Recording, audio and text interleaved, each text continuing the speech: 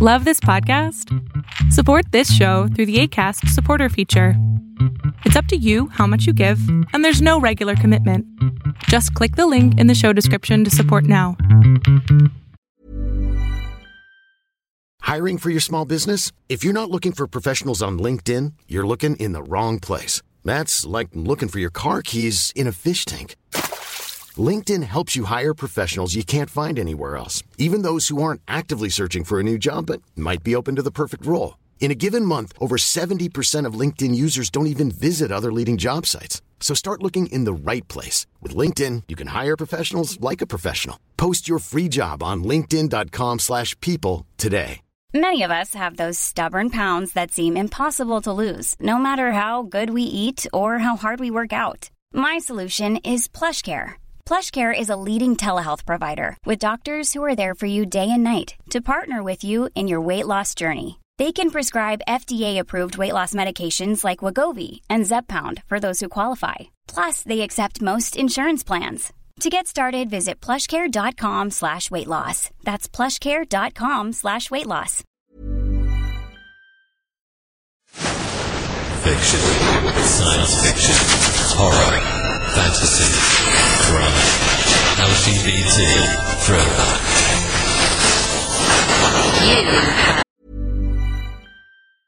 Hey, I'm Ryan Reynolds. Recently, I asked Mint Mobile's legal team if big wireless companies are allowed to raise prices due to inflation. They said yes. And then when I asked if raising prices technically violates those onerous two-year contracts, they said, "What the f*** are you talking about, you insane Hollywood ass?" So to recap, we're cutting the price of Mint Unlimited from $30 a month to just $15 a month. Give it a try at mintmobile.com/switch. $45 up front for 3 months plus taxes and fees. Promo rate for new customers for limited time. Unlimited more than 40 gigabytes per month. Slows full terms at mintmobile.com. I'm Sandra, and I'm just the professional your small business was looking for. But you didn't hire me because you didn't use LinkedIn Jobs. LinkedIn has professionals you can't find anywhere else, including those who aren't actively looking for a new job, but might be open to the perfect role, like me. In a given month, over 70% of LinkedIn users don't visit other leading job sites. So if you're not looking on LinkedIn, you'll miss out on great candidates like Sandra. Start hiring professionals like a professional. Post your free job on linkedin.com/people today. There's never been a faster or easier way to start your weight loss journey than with PlushCare. PlushCare accepts most insurance plans and gives you online access to board-certified physicians who can prescribe FDA-approved weight loss medications like Wegovy and Zepbound for those who qualify. Take charge of your health and speak with a board-certified physician about a weight loss plan that's right for you. Get started today at plushcare.com/weightloss. That's plushcare.com/weightloss. plushcare.com/weightloss. Hey, it's Ryan Reynolds, and I'm here with Keith, co-star of my upcoming film, If, only in theaters May 17th. Do you want to tell people the big news? All right, I'll do it. Sign up now and you'll get unlimited for $15 a month and 6 months of Paramount Plus Essential Plan on us. mintmobile.com/switch. Upfront payment of $45 equivalent to $15 per month. Unlimited over 40 gigabytes per month. Face lower speeds. Videos at 480p. Active Mint customers by 531.24 get 6 months of Paramount Plus Essential Plan. Auto renews after 6 months. Offer ends May 31st, 2024. Separate Paramount Plus registration required. Terms and conditions apply if rated PG.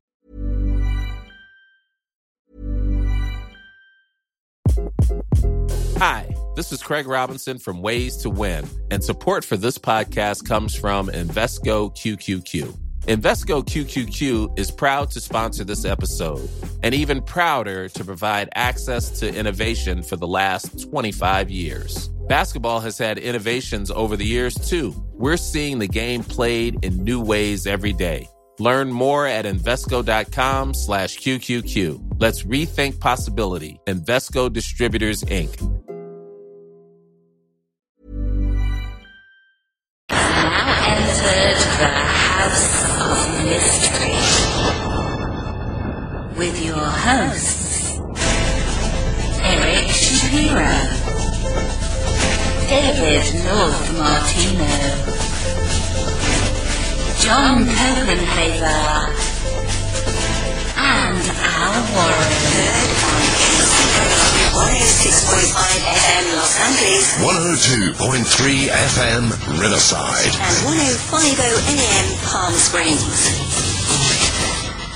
Welcome back into the House of Mystery. I'm Al Warren, and that's Mr. David North Martino.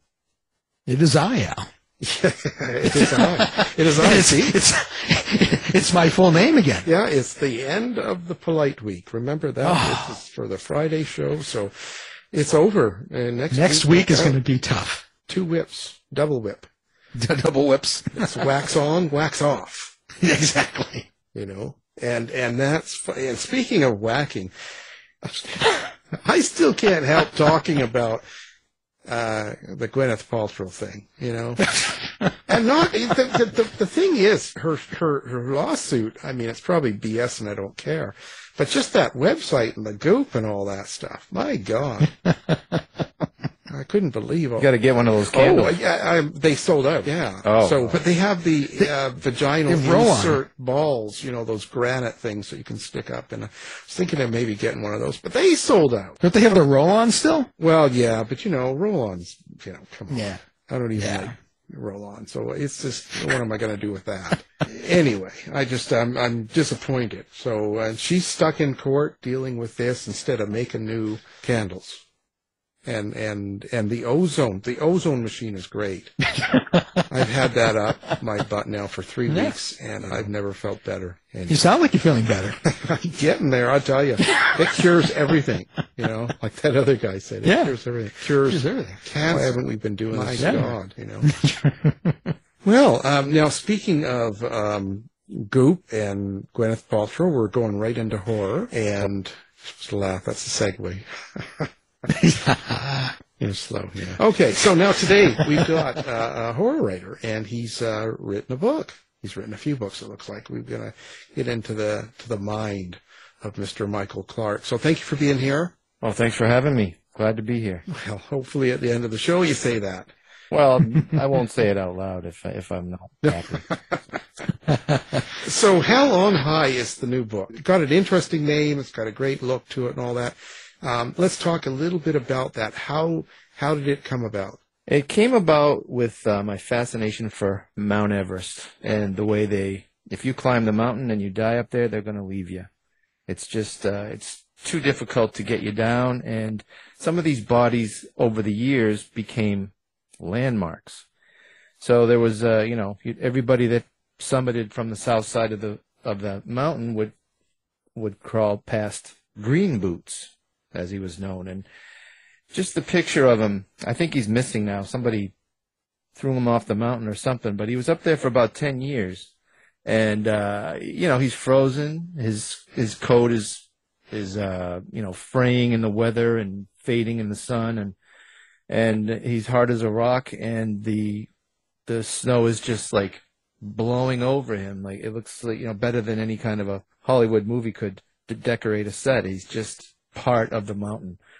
And I wanted to kind of capture that in the pages. So that's what I started with. My wife is Brazilian, so her cousin said, "Hey, you should there's a lot of black magic in northern Brazil.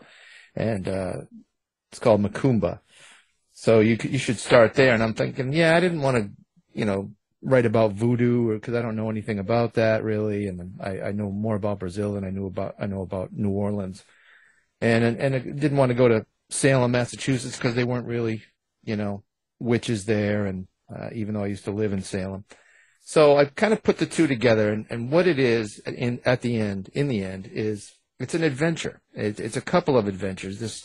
I have a heroine. Her name is Juliana. She starts in Brazil.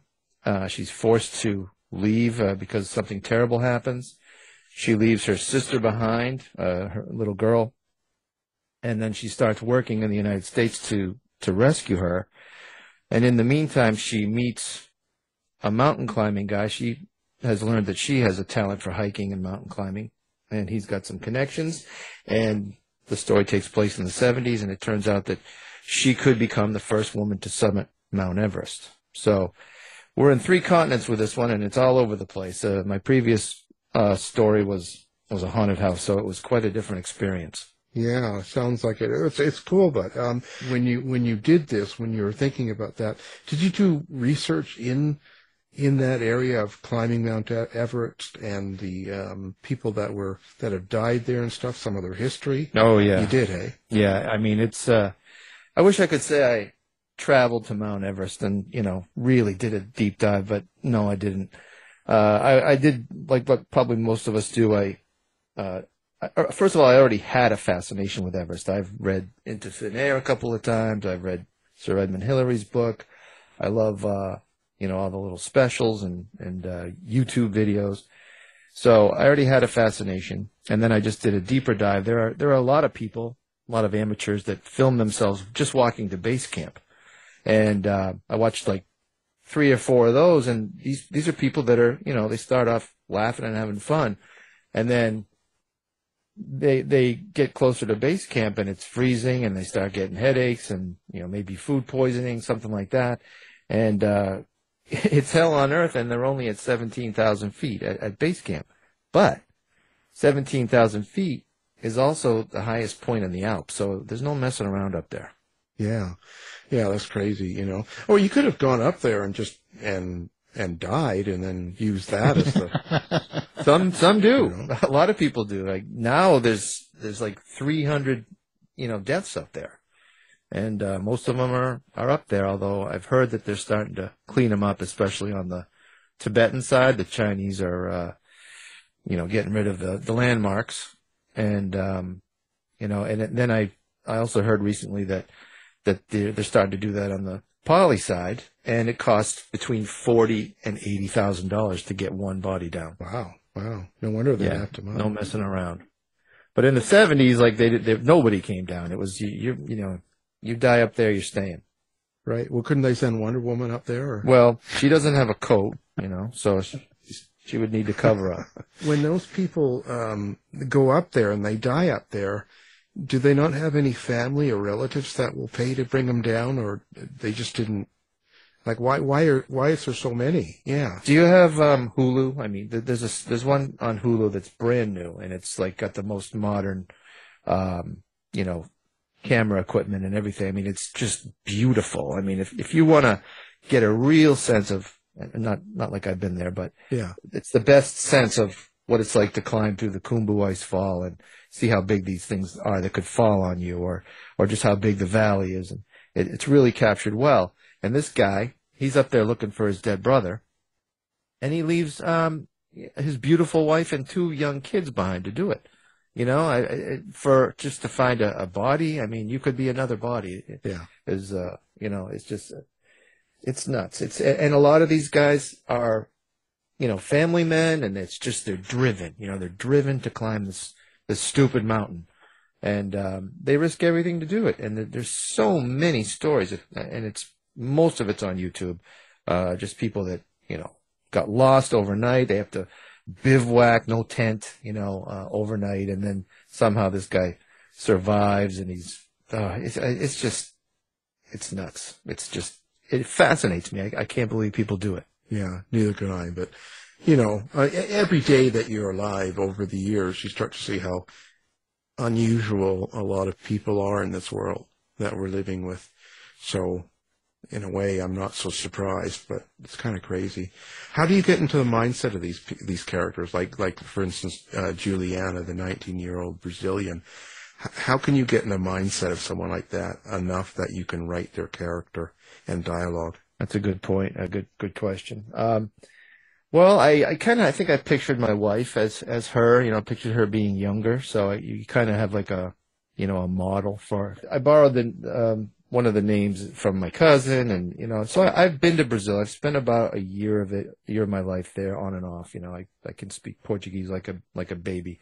I use somebody as a base for the character, and I know some of the basic words, and I just go from there. It's easy when you can picture the person. How do you write the character that the person that's died on the mountain? How do you cover that kind of a person? In this book, we don't really cover a corpse that's already there, although they do pass them on their way up the mountain. And without getting into spoilers, you'll get to know somebody before they die on the mountain. So the character is alive and breathing, and already kind of fleshed out, so to speak, and then something happens. Well, did you find when you were doing your research what drives people to climb Mount Everest. I'm still shaking my head. I mean, it's just watch one of these base camp videos. You know, like it looks like it's going to be fun, and everybody's bumming by the time they get up there. You know, it's just like, why would I want to spend, you know, not only all the money to get over there, but you know, then you're going to get sick basically, or you just really have a bad time, or at least freeze to death. They're staying in basically plywood boxes. That's the tea house rooms. It's just the worst of the worst, and you know, crapping in a hole, you know. So it doesn't sound fun at all, except for, you know, hey, I did it, you know, that kind of a thing. And then, you know, people just go the rest of the way up the mountain just because it's there, and that's a famous quote from Hillary. When you're putting this together, I see it's something I always ask is so. Do you start with the characters? Do you start with the story? Or do you start with the setting? And it seems like all three have their important parts to the story. And it sounds like you kind of had the idea. How do you typically write a book? From a scene, you know, from or the, you know, the one thing that I want definitely to be in the book, like in this case, you know, the dead bodies on Everest. You know, some people go missing. Mallory, they found him a while back, but his climbing partner, Sandy Irvin, is still missing. You know, they just can't find a lot of these people. Yeah, I start with a scene or a couple of things, and then I build around it. You know, obviously Brazil was another part of it that I had to connect the two. And it's not really like, I'd say that the Everest part of the book is about a third of it. There's a lot of, the first part is about Brazil, the second part is being in the United States. It like I said, it's an adventure, and they've got to get from point A to point B, and there's a lot of setup. But in a haunted house, there could be something around any corner. In this one, that tension of a haunted house is not there, but the adventure of it is. Like, first of all, the immigration part was also taken from YouTube and real life illegal immigration. People crossing borders. They have to, if you start in Brazil, you've got to cross 11 borders. And the worst part of that adventure or journey is a jungle in the border of Colombia and Panama. Not only does it have jaguars and crocodiles and, you know, every insect known to man and snake, but there's also a drug running, guerrilla army in there that will kill you for no reason. And this is real. And you could watch any one of these videos on YouTube too. And it's just real life people that are so desperate.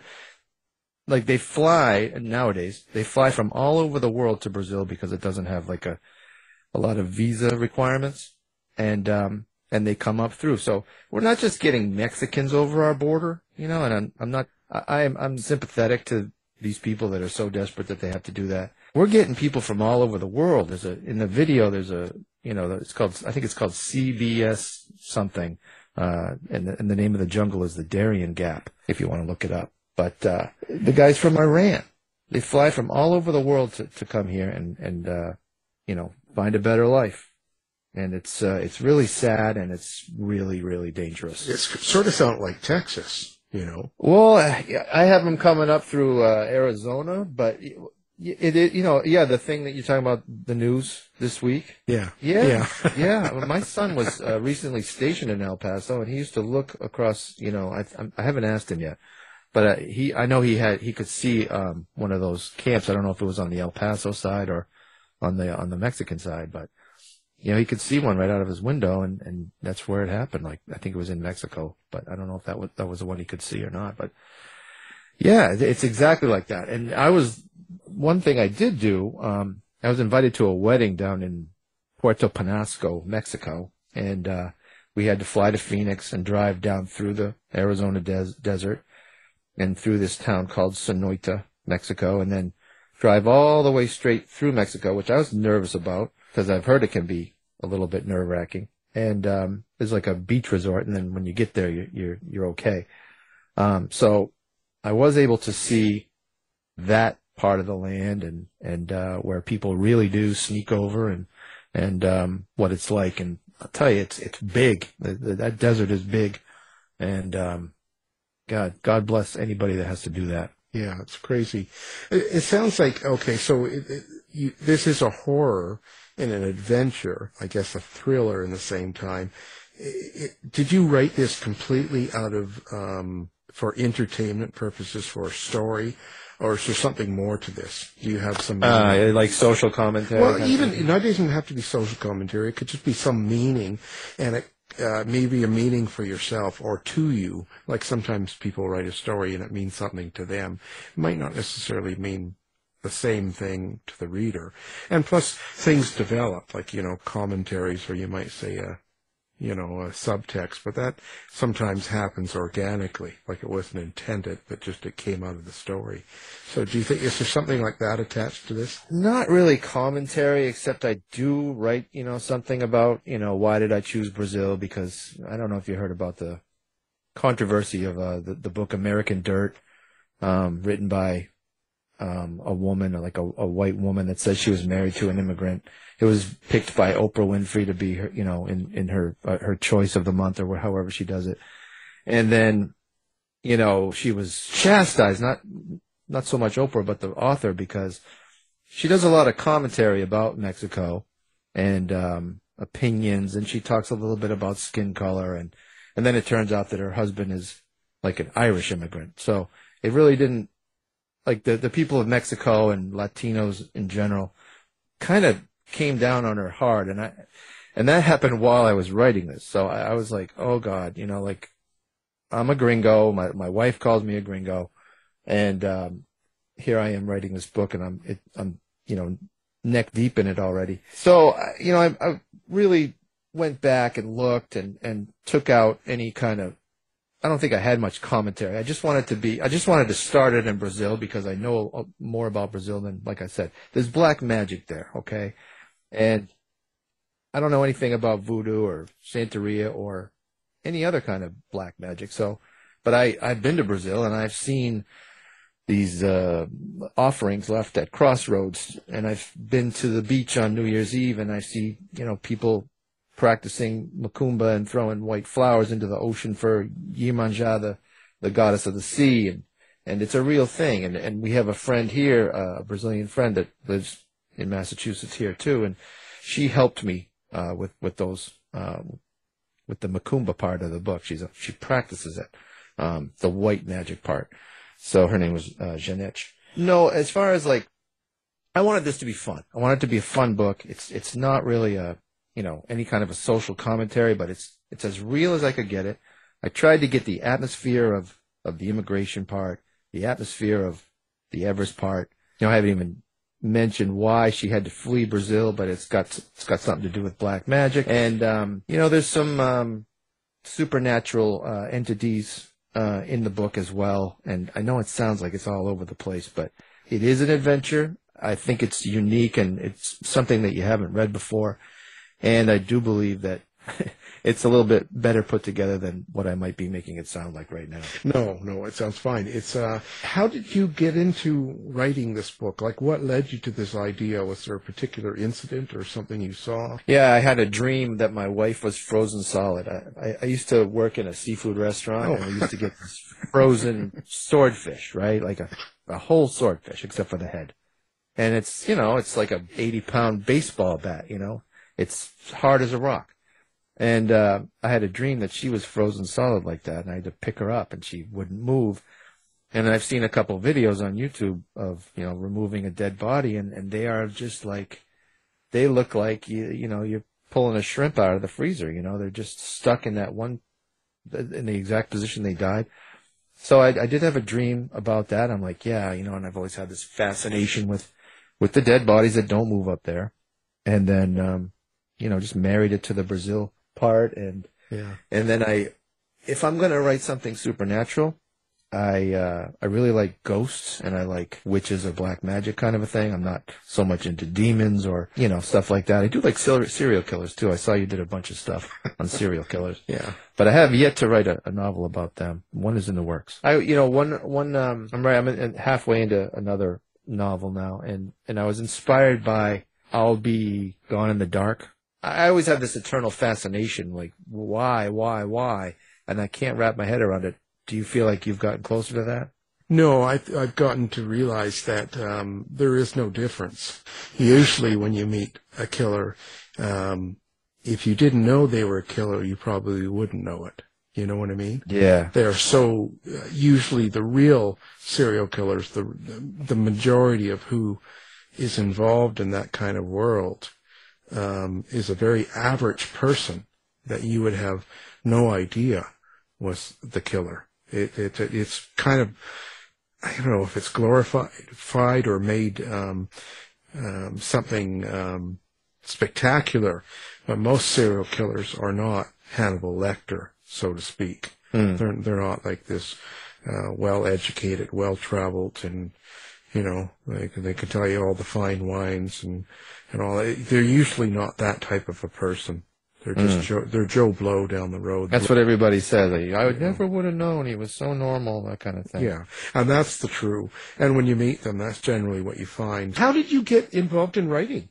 Period. Like what? Because you weren't a lifelong writer, right? You didn't start this when you were 6 and just. No, I'm older than most of the writers. I think I'm 57, and started at like 52.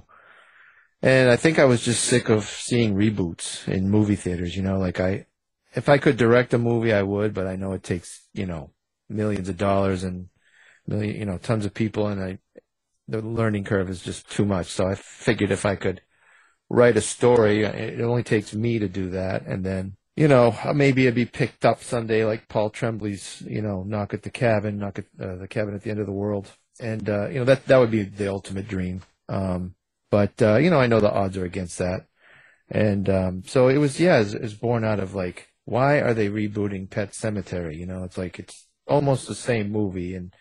And Batman, why do we, have to see I love Batman, but they're ruining it, give him a break and maybe come up with a new character or something like that. I don't know, but, they're so worried about their money and they need to go with something tried and true. And if you want to break through with something new, you really gotta, I don't know how to do it. I haven't done it yet, but that's the goal, to somehow break through and elbow my way into, the public entertainment sector. I don't know. You gotta start sleeping with people. Oh, it works. It works. Well, I do sleep with my wife. No, but you gotta get out there and get into Hollywood and start. Honey, I'll be right back. That's right. No, it's a tough business, and you never know. There's no answers to it. There's no answers. You just got to focus on what you do. Yeah. The more you can focus on your writing and not so much on the noise around you, I think the better you become and the better at it you become, because there's so many distractions, and the more popular you get, the more distractions there are. And that's what you've got to learn to avoid. It's quite a balancing act, but before you know it, you'll be Stephen King. Hey, he's got a couple of books out, and I think he's got a movie out.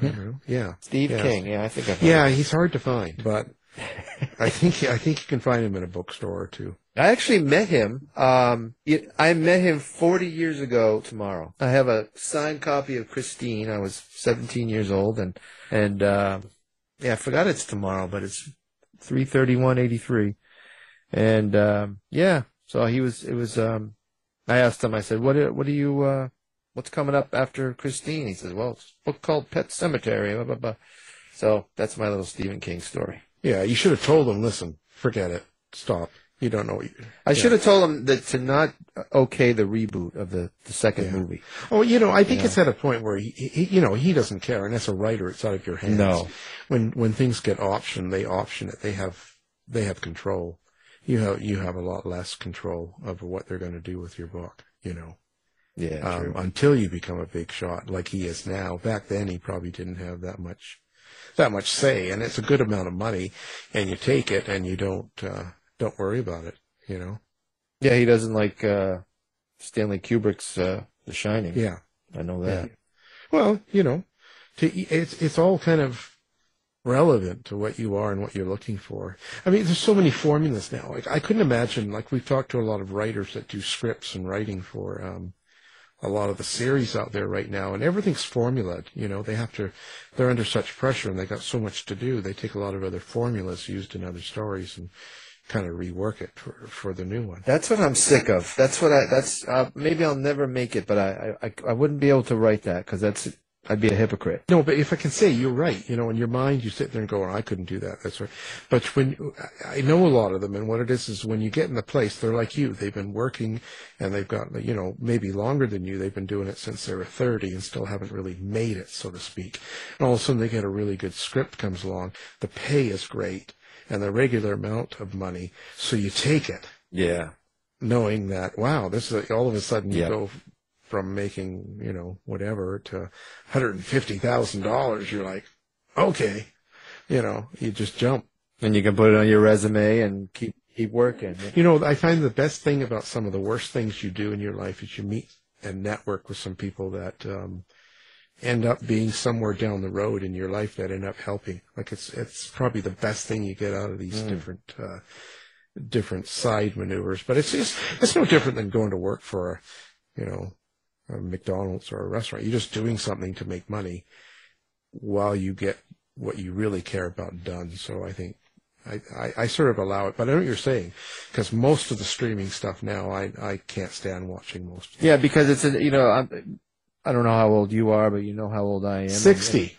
Okay, so we're like same generation, and we know that there's a new generation every 10, 20 years or whatever it is, and they're just going to say, hey, they haven't seen Batman yet, and they're going to, kick out a Batman, and, just because that generation hasn't paid to see Batman yet. So, yeah, that's what we're kind of up against. Yeah, and then they're going to they want their stars in it. They don't want someone that was famous back in the 80s and 90s. They want someone now, Yeah. And it just, but it's kind of boring. I know what you're saying. I'm not really into most of them myself. I'd rather watch the original. So you're old when.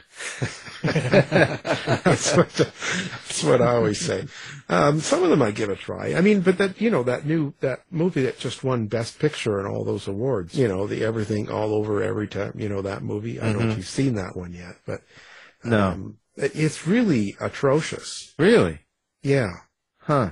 I mean, it's really not good. And the thing is, I really like some of the people in the movie. I like some of the actors. I like some of the careers in it and stuff. But oh my God. Yeah, I'm curious. My wife's like, no, I'm not watching it because she's not into, I guess it's a little bit of sci-fi or something. But it's crazy, and it's a lot of karate and martial arts and stuff. Dave, didn't you give it Dave does reviews, I know, didn't you get a star or something? Well, I gave it 3. It's a very polarizing movie. Some people absolutely love it. Some people absolutely hate it. So I went for the middle, and I still got some bad emails and stuff. Yeah, they want him to die. Yeah, they want him to die. They said I was going to age out. Oh, I was going to age out. People like me will age out. So. Yeah. I don't know. I tried to slow cancel. Right, exactly. It's a slow cancel. Yeah, he's not, but it's just kind of crazy in a sense. Let's just say I didn't mind it the first half hour, the first 45 minutes, I was okay. And then after that, it was just crazy. I had to do it in 2 settings, and I wanted to slit my wrists and my ears were bleeding by the end of it. So. I rarely like Oscar movies, but I'm always sucked in, like, okay, I'll try that. And like, oh, God, why did I do that? So this is not an Oscar movie. I don't know why. I'm really surprised.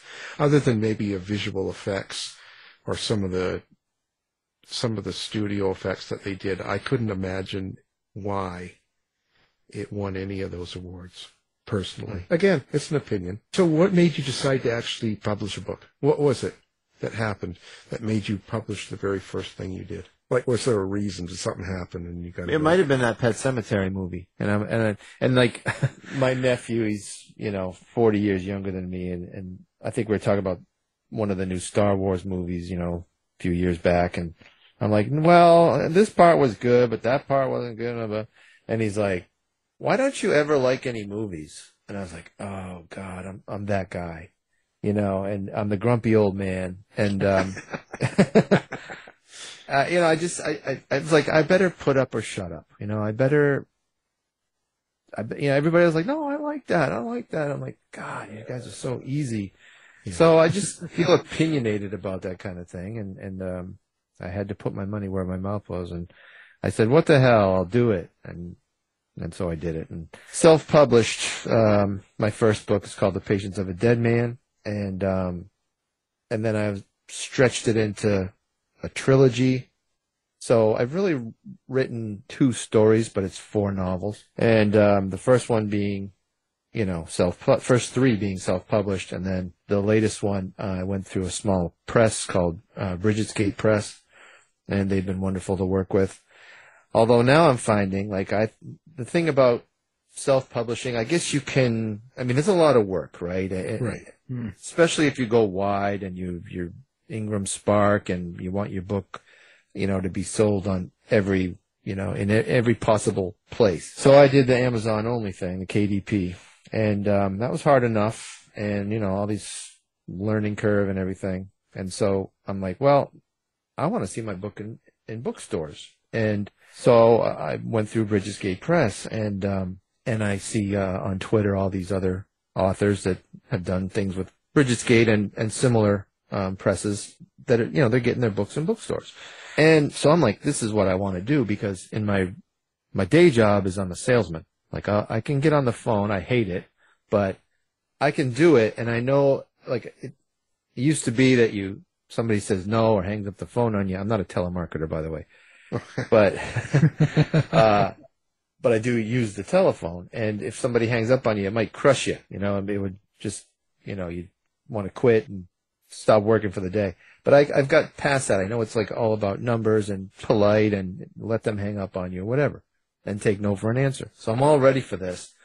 And this is kind of still unfolding. There's a Barnes & Noble employee on Twitter that he's getting all kinds of books into his store because he's ordering them. And then it seems like all of a sudden corporate is asking him, hey, why are you doing this? These are all print-on-demand books, which was a new term to me. It's not, I guess if your books aren't printed up ahead of time, they're not as good as books that are printed to order.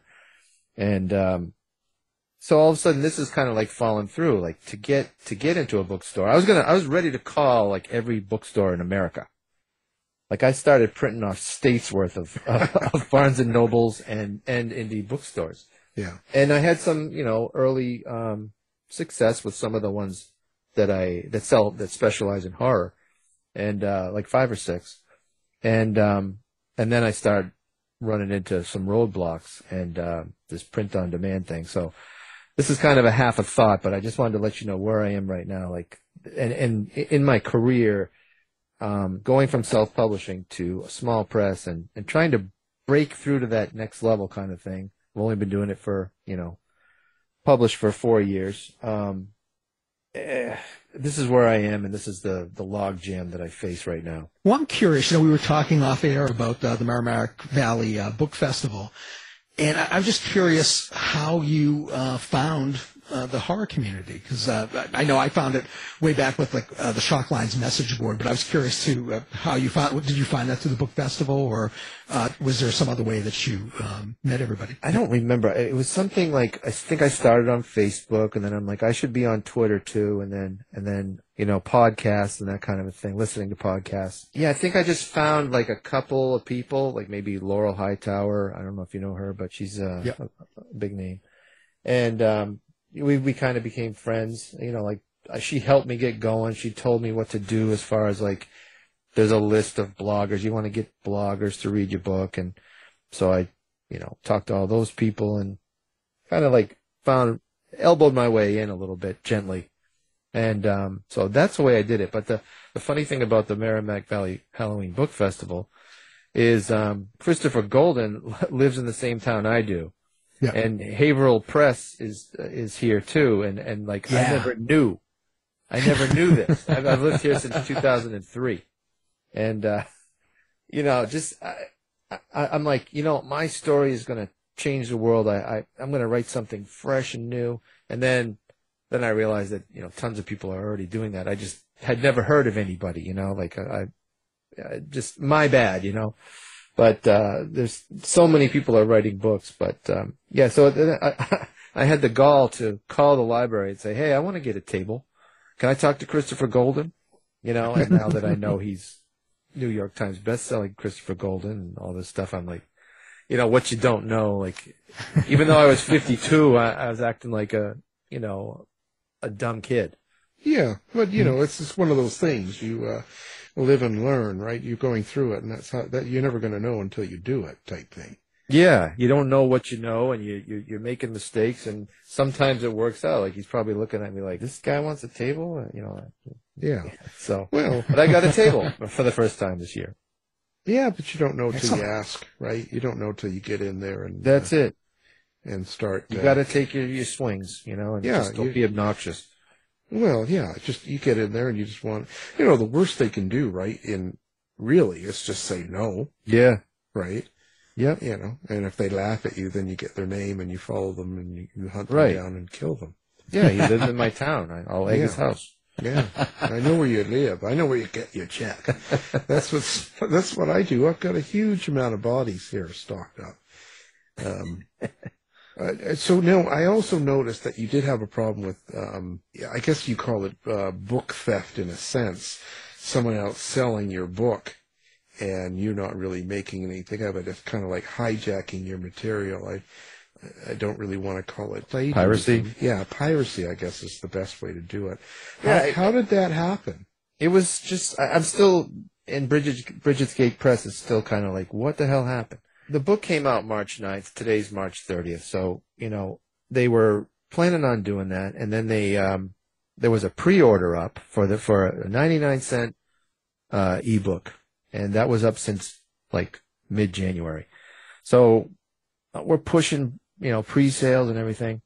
And just looking for numbers. I mean, obviously we're not going to make money off 99-cent ebook, but my first time with a publisher, I'm like, yeah, I'm going to make myself more desirable to my publisher and publishers like them. Comes time for like the 8th or something, like they go to upload the paperback and then it's flagged for copyright infringement. And I'm like, and they're like, well, do you know of anything in your book that would be, infringement? And so I go through the whole damn book and I'm like, well, I quoted a song here and I did no. And then, Amazon, meanwhile, is just the worst. There's 3 departments. They don't talk to each other. It could have been, dealt with a 10-minute phone call. If you could even call one of these departments, there's no phone number. And this is Amazon. Right. Yeah. And, God forbid. So it goes on for 4 days and like the book is on Amazon. It's posted on Amazon, shipped by, what was it? Super Book Deals. And then, and another one. I forget the name of that one. There was like 2 shipped by or sold bys. And we're like, what the hell? I mean, they didn't even have the graphics for the back cover or the spine of the book. They just had like a picture of the front cover because that was up for the pre-sale. So we get flagged and then Amazon does something and they leave I'm just going to say pirated because I don't know what happened. Right. Like the ARCs go out, the advanced reader copies go out, and it's in not Ingram. It's in what's the name of that? NetGalley. Right. And we sent out a bunch of ARCs and stuff too. So could have been somebody, one of our ARC readers or somebody from NetGalley. We don't know. And then so we complain or we get flagged, and then Amazon takes down not the entire listing from Super Book Deals, but just the cover. So now there's a listing with no cover. It says no image available. And they leave it up for 4 days. And meanwhile, we're like, what the hell? I mean, it's supposed to be out March 9th, and now it's, March 12th. And finally, they got it. They did whatever they did, and we're up there, and it's finally our book. Meanwhile, my neighbor had ordered the pirated version. And he's like, it's on the way. And I'm talking like March 17th. Right. And yeah, it should be here today. And then it gets delayed. And then they even it has an Amazon tracking number. It's going to be delivered by an Amazon van. Nope, didn't come today. And I said, well, just cancel it, And so, because I wanted to see what came in the mail. I was going to trade him, a real copy for whatever this thing was with no back cover. Finally, I'm just like, just cancel it. And I think really what happened there was Amazon couldn't tell him that the book wasn't coming, and they wanted him to cancel it. That's just my best guess. Yeah. Oh, yeah, no. They're too big of an operation. They don't have enough It's too big to control or streamline that much. But super book deals are, the people ripping off. They have terrible ratings. I looked up Yelp. 186 Trustpilot stars. Yeah, I mean, they're told they never send books. They never give you your money back. There's no service. So they're set up just to pirate copies and send them out and try to make money, I guess. But I just don't understand how that can't be shut down. Amazon puts it on Amazon.com. Well, of course, yeah. See, because it's all done digitally and they don't really pay attention, and bots are kind of scanning things, so they just sort of take the info and they let you, because if you want to sell products, you can sell it on Amazon, and so they're too big and not enough control over it, not enough. We lost all the pre-sales too. They just canceled them all. And everybody, all my friends or whoever, like, hey, your book was canceled today. Oh, okay, like answering all that. Side note, I was a little flattered that somebody wanted to pirate my book. So yeah, a little bit of ego there that was massaged. Think about that. Yeah. Yeah, I checked out Superbook Deals too. They've only got 2 of my books, so. Oh, they do? Yeah. But what can you do?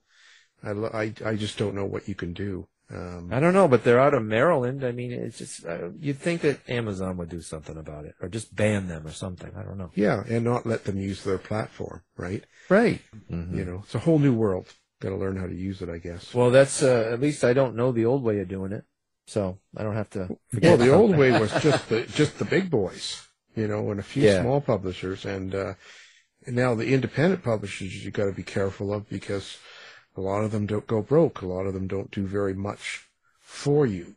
A lot of them don't really do much for what they take in it, and some do. So you got to. I think they're still guarding their stuff too. I think they're the ones that said something to Barnes and Noble, and like even just today, like I chose New Jersey to start. Like this was last week. Practice my spiel.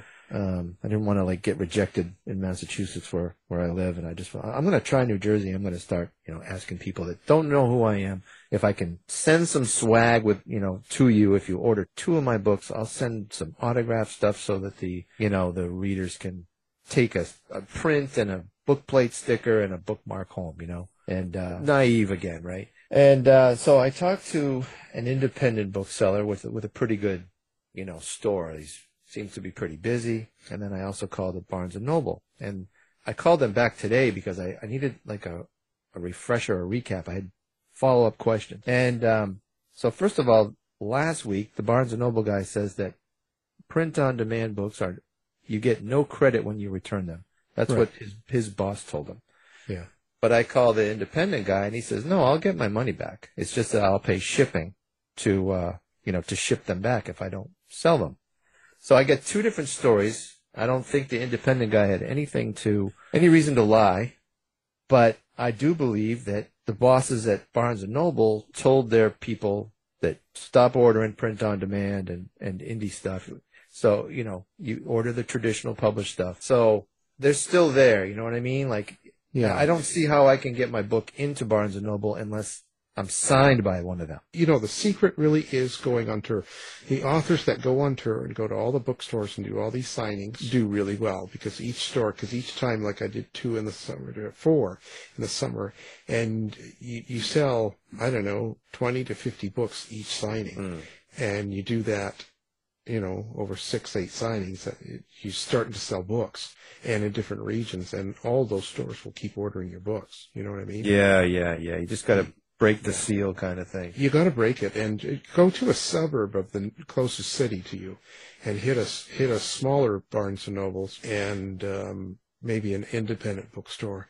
You got to get some sort of break in, and you can. Yeah, exactly. And you got to spend time doing what you're doing, and you get better at it by trial and error and. Yeah, I'm old enough to know that. I'm just exhausted thinking about it. Yeah, that's right. Just focus. There's so much to it, and you just focus on what you can. Get out there, do the best you can today, and try not to think of anything else, and try not to get sidelined with stuff. Just kind of go, well, I want to get a book signing done. Where can I do it? And focus on that. figure that out, because there are places that will do it. Especially if, let's say, someone does say it's an independent bookstore, and they go, "We don't like to have signings with print on demand." Just say you're going to bring your own books, or that you guarantee, you'll take returns, because it'll come. You can print them on demand yourself. You can pay for Ingram and order 50 books and pay cost and take them in with you, and that's what a lot of authors do for shows, right? I guess, yeah. Actually, I think they did that at the Merrimack Valley Halloween Book Festival. Well, that's what. Yeah, if we're going to do a show here, that's what I would do. If a publisher's involved, a lot of times they'll do it for you. They'll print up. You see, and that's kind of an advantage. If your publisher prints the books and sends them, then sometimes you can get in other stores that just print on demand. Yeah, that's part of what I'm learning. Just like, oh, okay, well, a little bit of a roadblock here and there, whatever. Let's talk about how people find Michael Clark. Like, where are you on social media? You have websites. Where do people find him? I try to keep it simple. My website is michaelclarkbooks.com, and that's Clark with no E. And I am Mike Clark Books on Twitter, and pretty much Michael Clark Books everywhere else. Fantastic. Of course, now we're going to have that up on our website as well. People can find you with one click, so we're all set. Again, your new book is called Hell on High, and our guest is the author, Michael Clark. Thank you for being here. Thanks for having me. Thanks, Michael. You've been listening to the House of Mystery radio show. To find out more about our guests, hosts, or shows, go to www.houseofmystery.com. Show's over for now. Was it as good for you as it was for me? Well, good night. This has been a production of Something Weird Media. I'll be back. You've been listening to the House of Mystery radio show. To find out more about our guests, hosts, or shows, go to www.houseofmystery.com. Show's over for now. Was it as good for you as it was for me? Well, good night. This has been a production of Something Weird Media. I'll be back.